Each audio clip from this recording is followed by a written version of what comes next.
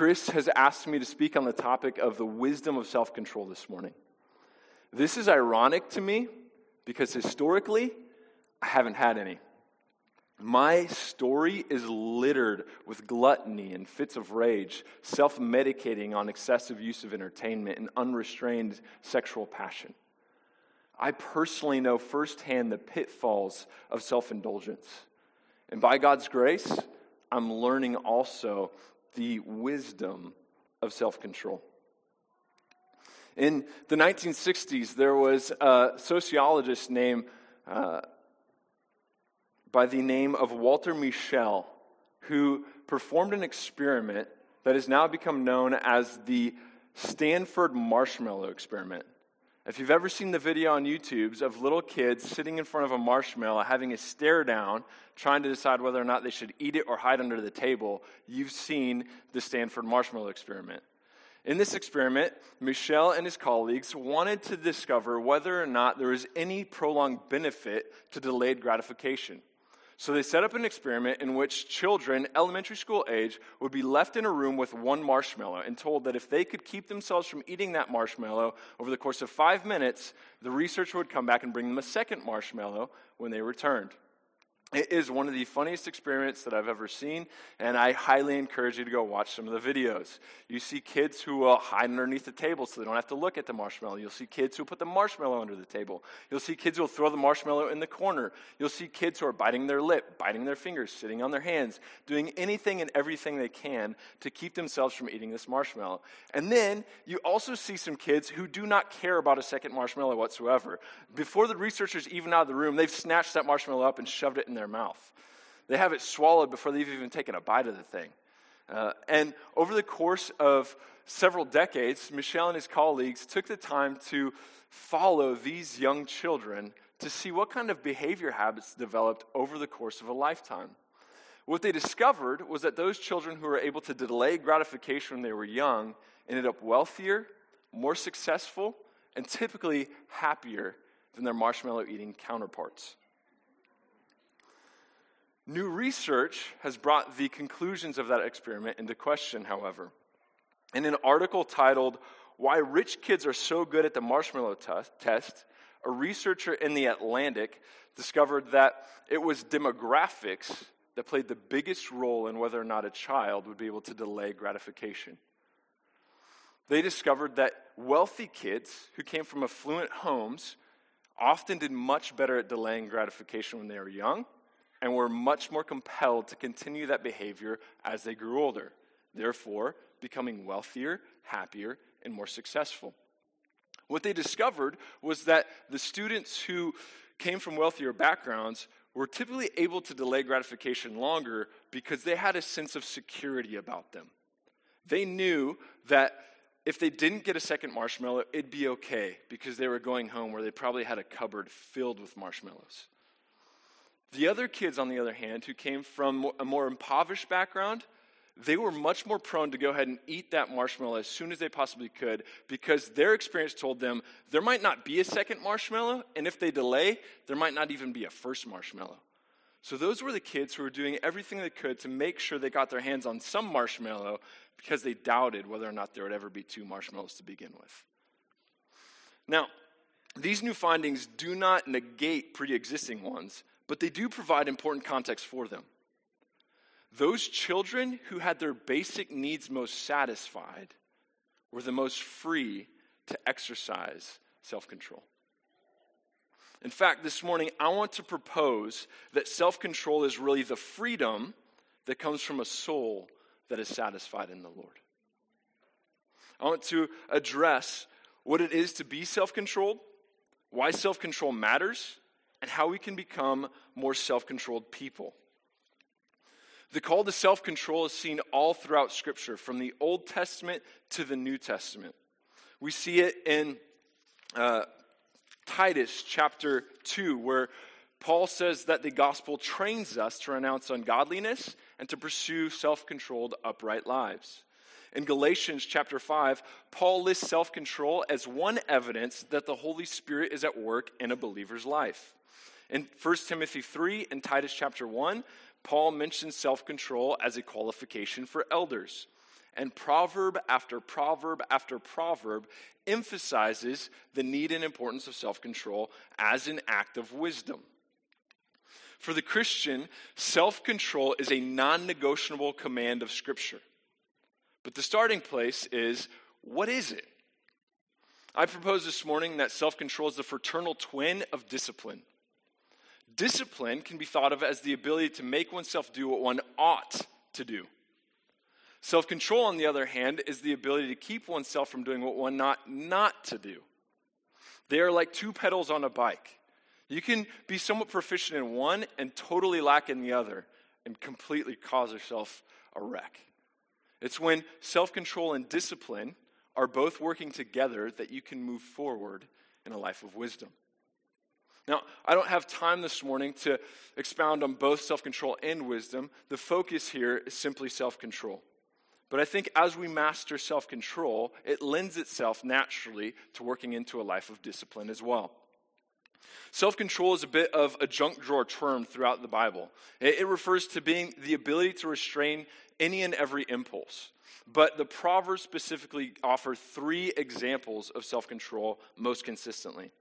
The first is restraining one's emotions, most notably anger. The second is restraining one's appetites, most notably lust and gluttony. And the third is restraining one's will, most notably impulsive decisions. Proverbs chapter 29, verse 11, speaks to our need to restrain our emotions. It says, "A fool gives full vent to his spirit, but a wise man quietly holds it back." Proverbs 5, 8 through 12, speaks to our need to restrain our appetites, predominantly lust. It says, "Keep your way far from her, and do not go near the door of her house, lest you give your honor to others and your years to the merciless, lest strangers take their fill of your strength and your labors go to the house of a foreigner. And at the end of your life you groan when your flesh and your body are consumed. And you say, 'How I hated discipline, and my heart despised reproof.'" Proverbs chapter 23, verse 1 through 2 also speaks to our need to restrain the appetites, but here it speaks specifically to gluttony. It says, "When you sit down to eat with a ruler, observe carefully what is before you, and put a knife to your throat if you are given to appetite."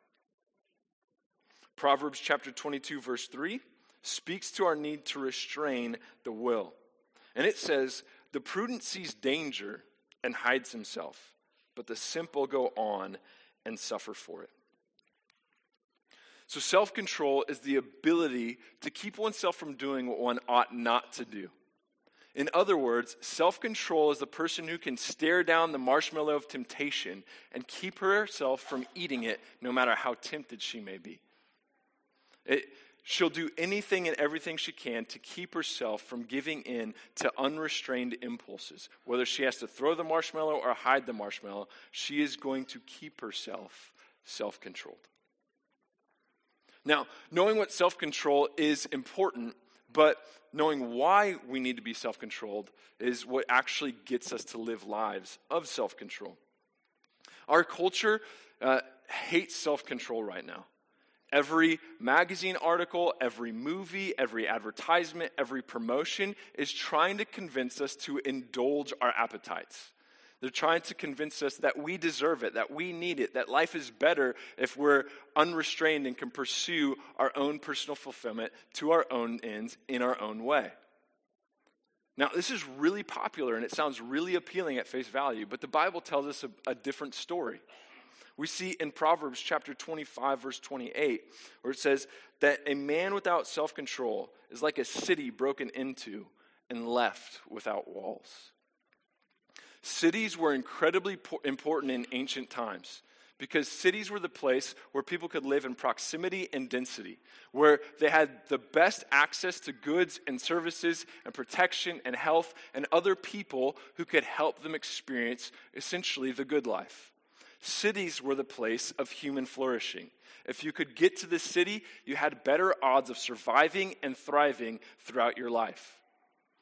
Walls were also really important to the city in ancient times because in ancient times, nations and rulers were constantly on the move to conquer other nations and cities. They're always trying to expand their territory, always trying to acquire more resources, always conquering more people and lands. So a city desperately needed walls to protect itself from oncoming armies and to make sure that human flourishing could continue in those cities. A city without walls in ancient times was in serious danger of being conquered and destroyed by oncoming armies. So when the Proverbs tell us that a man without self-control is like a city broken into and left without walls, it's telling us that the person who gives himself to self-indulgence is actually giving himself to self-ruin. When I was in high school, I had a high school classmate whose brother fell asleep at the wheel while driving to work one morning. It lost control of his vehicle and smashed right into the back of an 18-wheeler truck carrying 25-foot conduit piping.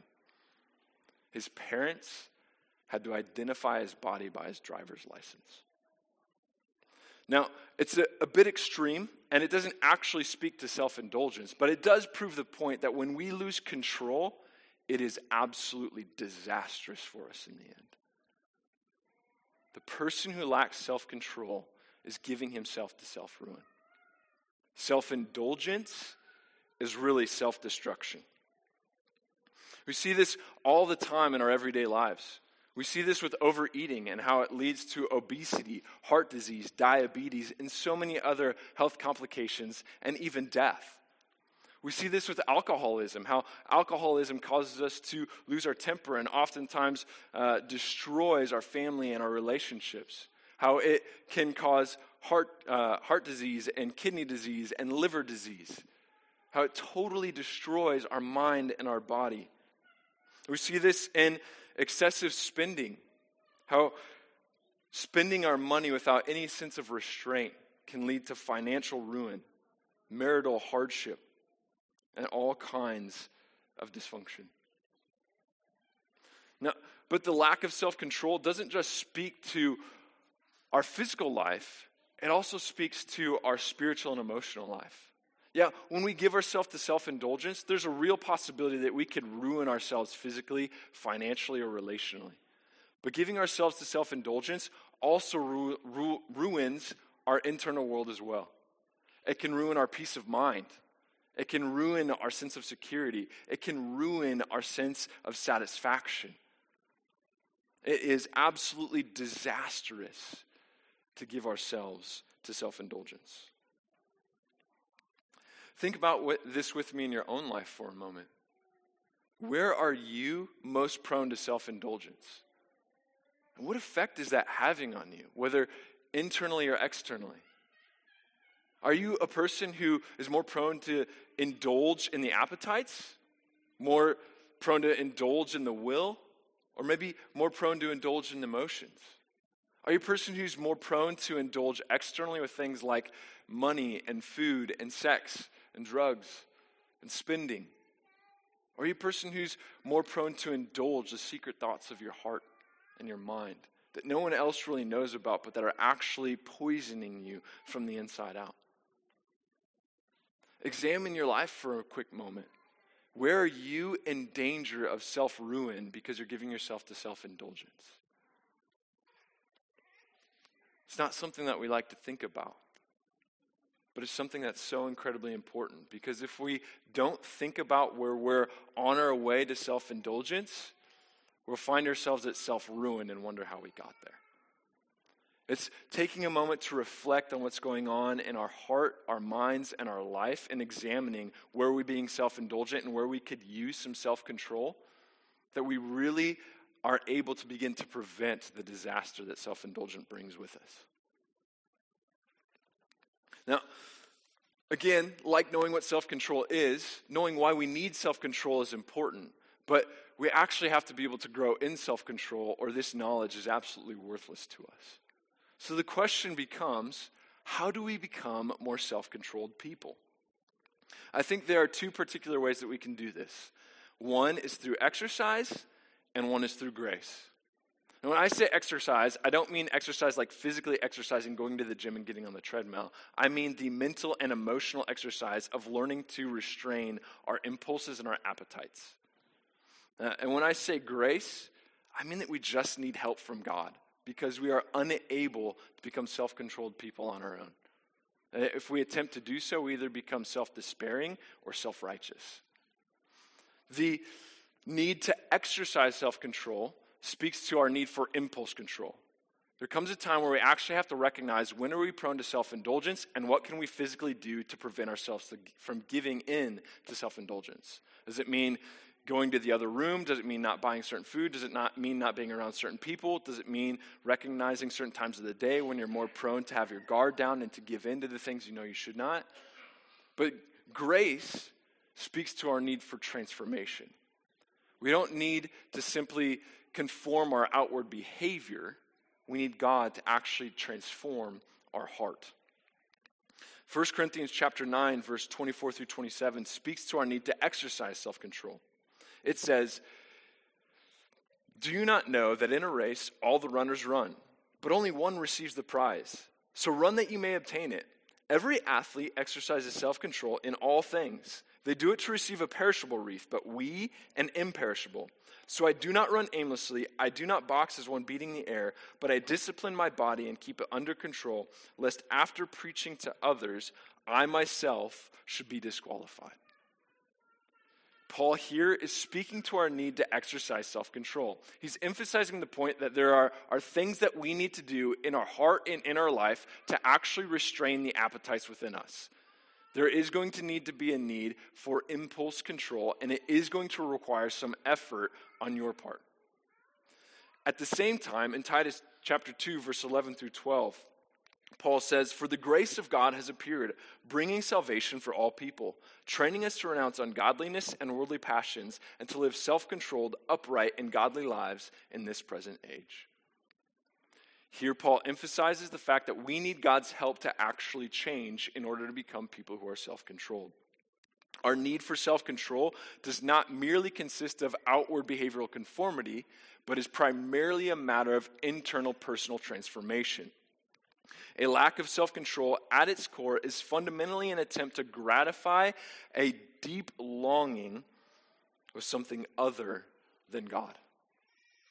It is an illegitimate attempt to meet a legitimate need. Self-indulgence is feasting on dessert and hoping that you'll be satisfied. Self-control is feasting on the Lord, knowing that you can live from a place of satisfaction in Him. It's feasting on the meal of Christ. Let me give you an example of this from my own life to help flesh this out for you in a way that I think will make it a little bit more tangible and applicable. For as long as I can remember, I have been a person who has struggled with the sin of gluttony.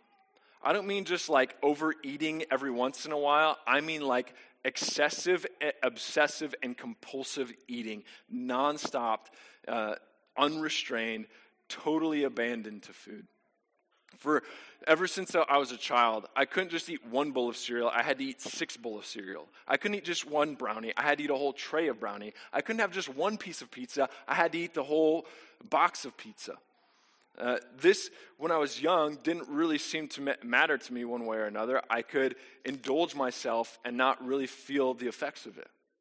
But by the time I got into college, it was really beginning to take a toll on my body and my mind. I found myself eating to the point where I was sick, sometimes to the point where I actually wanted to throw up. But no matter what I did, I could not seem to keep myself from indulging in every food opportunity that I had. I could not seem to control my impulses to any degree whatsoever. It got to the point where I began to realize that I was using food to pursue pleasure and comfort. When I was having a really good day on the athletic field or in the classroom or in my relationships, I would come home and I would celebrate by eating as much food as I possibly could. And when I'd feel bad about what happened on the athletic field, in the classroom, or in my relationships, I would come home and I would eat as much food as I could to comfort myself about a bad day. The problem with that way of living was that the pleasure and the comfort I got from food was temporary. It gratified my longings, but it did not satisfy my longings. And so what would happen is I'd come home and I'd want to celebrate what was going on in my day by eating food. But in order to maintain that sense of pleasure, I had to eat more food. That was self-defeating because I'd eat a plate and eat a plate and eat a plate, and I'd need more pleasure and need more pleasure and need more pleasure until I got to the point where I felt absolutely disgusted with myself. And at that point, the pleasure I was longing for was still out of reach. It offered me pleasure, but only gave me displeasure. The opposite was true as well. I'd often come home and I'd have a bad day, so I'd give myself to eating food. But the problem with that was, in order to continue to feel comfortable after a bad day, I had to eat more food. So I'd eat more food to feel more comfortable, but the more food I ate, the more uncomfortable I became because the food was just absolutely making me sick. And at the end of the day, I'd shove myself full of so much food that I wanted to throw up and die. And my longing for pleasure and my longing for comfort were still unsatisfied. I was ruining myself for something that could not even fulfill the most basic desires of my heart. Then I was like the movie character who said, I eat because I'm unhappy, and I'm unhappy because I eat. It was a self-defeating cycle that went on for years. I could hide it because I was a college football player and I spent 4 hours a day working out, burning more calories than the average human does in a year. But it was destroying me from the inside out. Then there came a time when I began to realize that my inability to control myself really came from a deep longing for something that this world could not fulfill. I began to realize that I really did long for pleasure and I really did long for comfort. And those were God-given needs and desires. But they were God-given needs and desires that he designed me to have satisfied in him. I began to realize that the comfort that I was trying to get from food, I already had available to me in Jesus Christ. Jesus was made uncomfortable on the cross for my sin, so that I could be forever comforted in God because of his sacrifice. And when I looked to Jesus, I had an unending well of comfort. And the same was also true with pleasure. When I began to realize that God had designed me to live my life with and for him, and that I was going to be happiest when he was in my life and I was living according to the way he wanted me to, I began to see that Jesus had come to set me free from the lie that sin could be for me something that only God could be for me. And the more I realized that Jesus died for sins so I could be made right with God, and through Jesus I had a relationship with God that was unhindered and unconditional, I was able to begin to satisfy my need for pleasure in the Lord, knowing that he was the one who fulfilled that very desire. And the more I began to seek comfort and pleasure in the Lord, the more that comfort and pleasure was lasting and truly fulfilling. And the more that I experienced the lasting pleasure and comfort of God, the more I was free to exercise self-control with food. Now, there's a part of me that needed to exercise impulse control, and I tried and failed miserably. But there was a part of me that really needed the grace of God to change me. And as the grace of God has made its way further and further into my heart and life, the more life change I've experienced, and the more I've been free from self-indulgence and free to give myself to self-control. You see, self-indulgence is not only self-destruction, it's also slavery.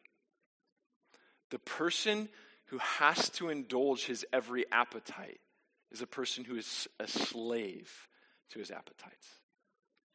If I have to indulge my appetite for food, I am a slave for food. If I have to indulge my appetite for sex, I am a slave to sex. If I have to indulge my every appetite for chocolate or spending or shopping or affirmation and applaud and approval, then I am a slave to the very thing that I desire. And it's only in Christ that we can be set free. The satisfied soul has no need for self-indulgence. It is free to restrain itself because it does not need from created things that which it has in its creator. Paul speaks to this in Romans chapter 1, verse 21 through 25. He's writing to the church at Rome and he says, "For although they knew God, they did not honor him as God or give thanks to him. but they became futile in their thinking, and their foolish hearts were darkened. Claiming to be wise, they became fools, and exchanged the glory of the immortal God for images resembling mortal man and birds and animals and creeping things. Therefore, God gave them up in the lust of their hearts to impurity, to the dishonoring of their bodies among themselves, because they exchanged the truth about God for a lie, and worshipped and served the creature rather than the Creator, who is blessed forever. Amen. Paul here is saying that when we sin, particularly when we sin when it comes to self-indulgence, what has ultimately happened is that we have exchanged the soul-satisfying grace of God for a lie that some created thing can stand in its place as a better substitute. The problem is that gives us over to sin, and sin leads to self-indulgence, and self-indulgence leads to self-destruction. In fact, if you read the rest of that passage in Romans, it says that God, in his wrath and his anger, chooses to judge people who give themselves to self-indulgence by giving them over to self-indulgence. The rest of that chapter is a long list of all the ways that people destroy themselves by indulging themselves. So it says, when we try to substitute something other than God, it fails to satisfy, and we have to give ourselves to it with self-indulgence. And God says if we don't turn, he just gives it up to it. And it ultimately ruins us. But it says that what God does then, if we've exchanged the truth about God for a lie and chosen something else to be a poor substitute, God has chosen to exchange Jesus for us as a better substitute. We sinned, trading God for something. God traded Jesus for us to forgive our sin and to free us from it. That in Jesus, we'd be set free from our sin so we could freely worship God and have our souls satisfied in him.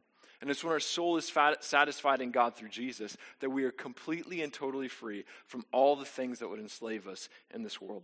We are completely and totally free to exercise self-control. See, this is how God's grace trains us to renounce ungodliness and to pursue self-control.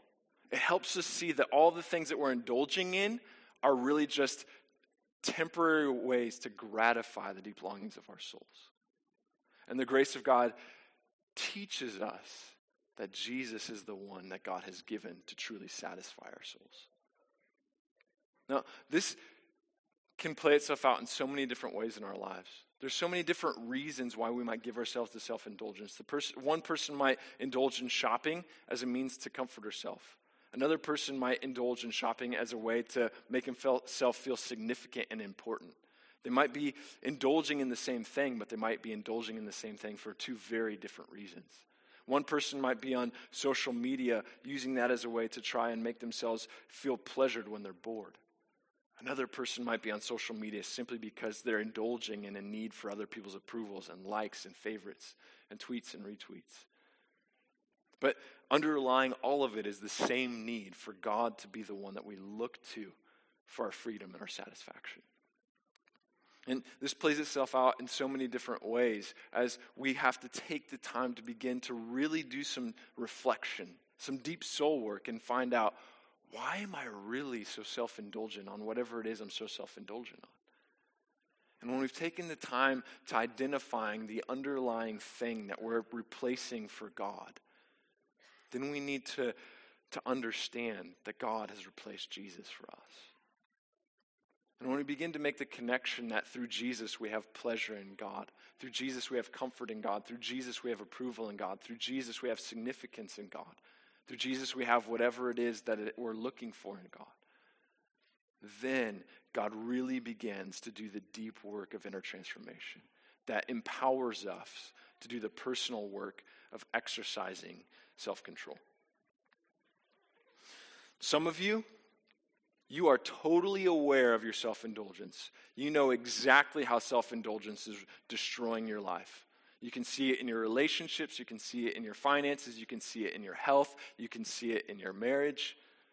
You can see it in your inner being, your mind, and your soul.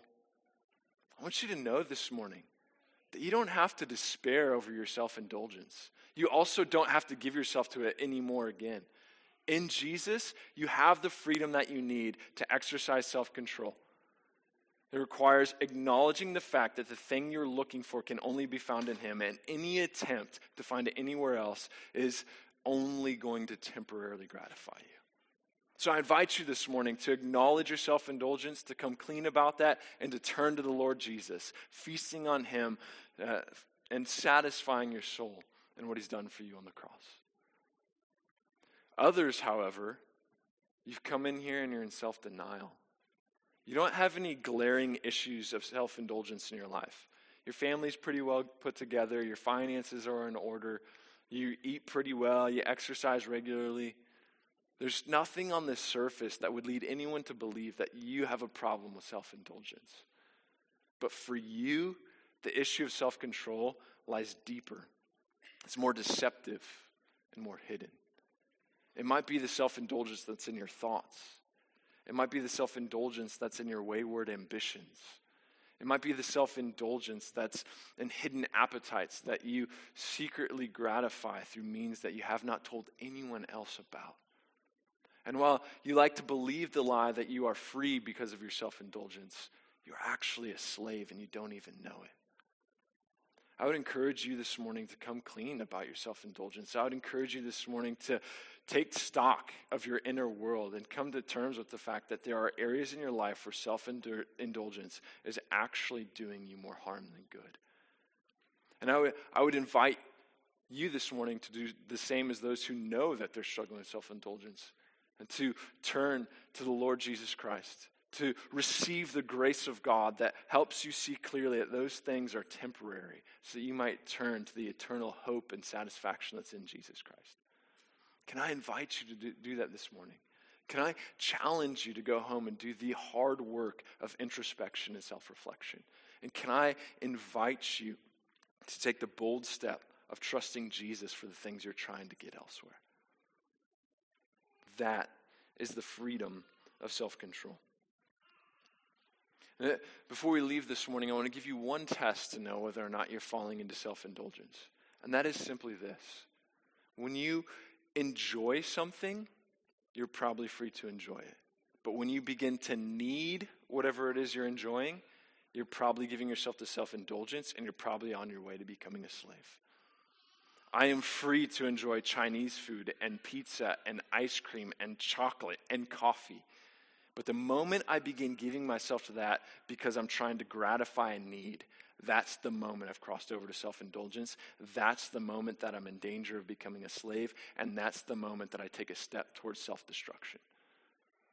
So I don't want you to hear you have to renounce all human things, that you have to sit as a hermit in your house with the lights off and the TV off and the music off and keep to yourself for the rest of your life. I want you to be free to enjoy the things that God has given you without becoming a slave to those things. I want you to be free to exercise self-control without becoming a slave to self-indulgence. And I think that's one test that helps us get there. Are you enjoying it because you enjoy it, or are you giving yourself to it because you feel like you actually need it to gratify something much deeper in your heart? If you can answer that question, you're free to enjoy, but you're also free to recognize when it's time to turn to the Lord Jesus and to live in his liberating power. So, as we get ready to leave this morning, recognize this. You are going to have to put forth some effort to exercise self-control. You're going to have to learn when you're prone to give yourself to self-indulgence, and you're going to have to develop the muscles of self-restraint. That is part of becoming a self-controlled person. But you're also going to need the grace of God to help you when you cannot help yourself. The way to become a self-controlled person is to satisfy yourself in the Lord Jesus. Because the soul that is satisfied in Jesus is free to exercise self-control.